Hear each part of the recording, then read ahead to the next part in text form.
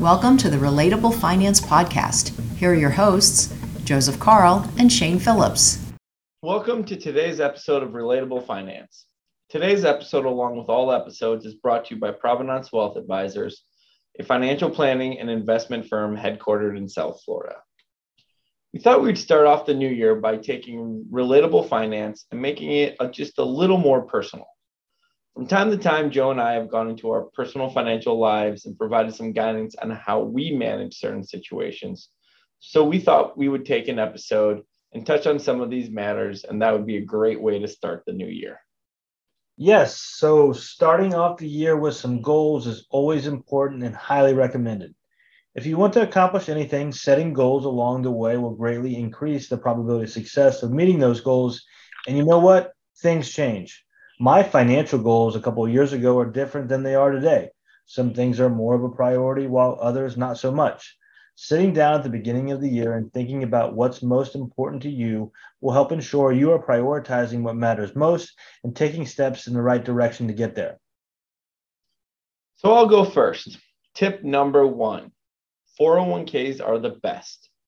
So we have definitely talked at length about tax deferral and company matches, but take all that away from 401ks and I still love them for one big reason. That is automation. They automate savings and investing. Every 2 weeks or once a month for some, money is taken from your paycheck by the 401k fairy and dropped into your pre-selected investments.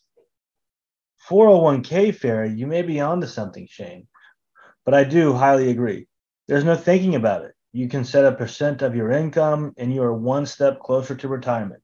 It may not seem like a lot, but one of the most important investing principles is time horizon. By starting early and chipping away bit by bit each month, this will go a long way over time. And personally, I even take this automation one step further. Any money beyond what I plan to save in my 401k, I automatically have debited from my bank account after I receive my paycheck, and that is added to my taxable investment account. It is done every 2 weeks without question, ready for investment. Again, the key here for me and what we're trying to tell you is try to get automation working in your favor.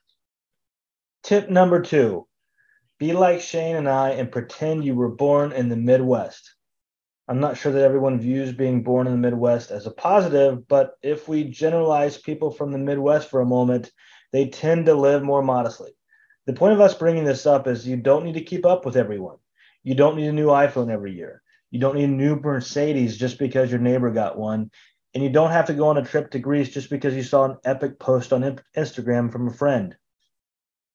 So all great examples, Joe, and all things that sound great that I should think about doing. But what exactly is the idea here? I know we all can't be blessed by being born in the Midwest, but more or less, it sounds like you're saying maybe live within your means. Yes, thank you, Shane. That is my point. The point is spend money on what is important to you. For me, I enjoy playing golf. I love being outside, spending some good time with friends. I also enjoy traveling and seeing new places. I'm not saying don't spend money. I am saying spend it on what's important to you and be intentional. There's something very real in life, and it's called lifestyle creep. As we make more, as humans, we tend to spend more on unnecessary items. Don't feel guilty about it. We all do this. It's important to stop and think about what are some areas that you may be wasting money on and how I can better prioritize my spending. Our priorities change over time, and something that can really help with this is a budget, as it will allow you to see how much you're making, what you are spending money on, and this allows you to better frame decisions.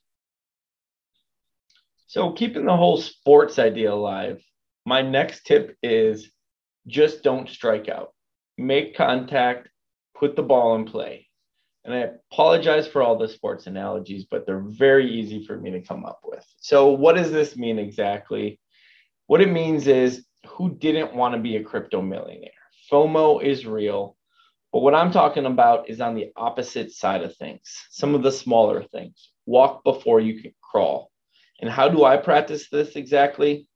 In many, many different ways. And one of them is what Joe just said, which is spend within my means.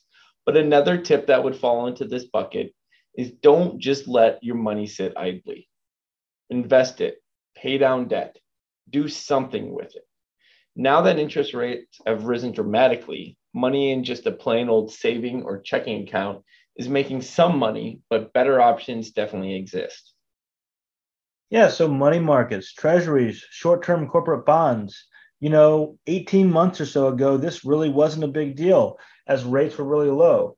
But after the Fed has raised rates 6 times this year, and now actually 7, you can now get a pretty attractive yield on some simple accounts. But unfortunately, not all banks have raised the yield that they pay on deposits. When rates rise, the opportunity cost of doing nothing goes up. So we got to stop and check sometimes. And over time, making contact and hitting singles can really add up. So again, cash sitting in actual cash right now is an example of striking out. Don't do it. Make some contact. And lastly, it is my job, so I pay attention to my finances quite diligently, but always ask yourself questions and stay in tune with what's going on in the world. Know what you make. What taxes are you going to look like? And are there things I can do to reduce them? Mortgage rates have gone up. So does the price of the house I should be looking at should change?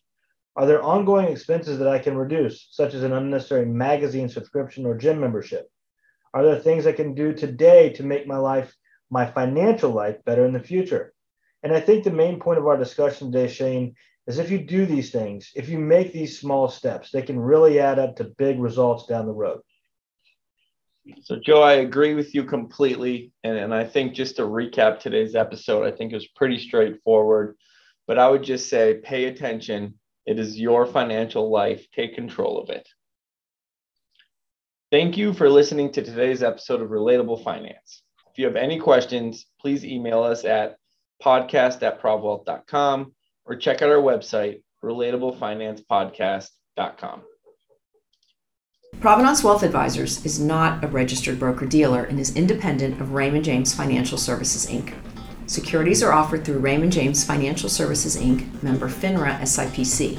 Investment advisory services are offered through Provenance Wealth Advisors and Raymond James Financial Services Advisors, Inc. Any opinions are those of Relatable Finance Podcast and PWA, and not necessarily those of Raymond James. The information contained in this report does not purport to be a complete description of the securities, markets, or developments referred to in this material. There is no assurance that any of the trends mentioned will continue or forecasts will occur. The information has been obtained from sources considered to be reliable, but Raymond James does not guarantee that the foregoing material is accurate or complete. Any information is not a complete summary or statement of all available data necessary for making an investment decision. It does not constitute a recommendation. Investment involves risk, and you may incur a profit or loss regardless of strategy selected. Diversification and asset allocation do not ensure a profit or protect against a loss. Investing involves risk, and investors may incur a profit or loss. Raymond James does not provide tax or legal services. Please discuss these matters with the appropriate professional. Past performance does not guarantee future results. Future investment performance cannot be guaranteed, and investment yields will fluctuate with market conditions. Any examples given in the podcast are for illustration purposes only.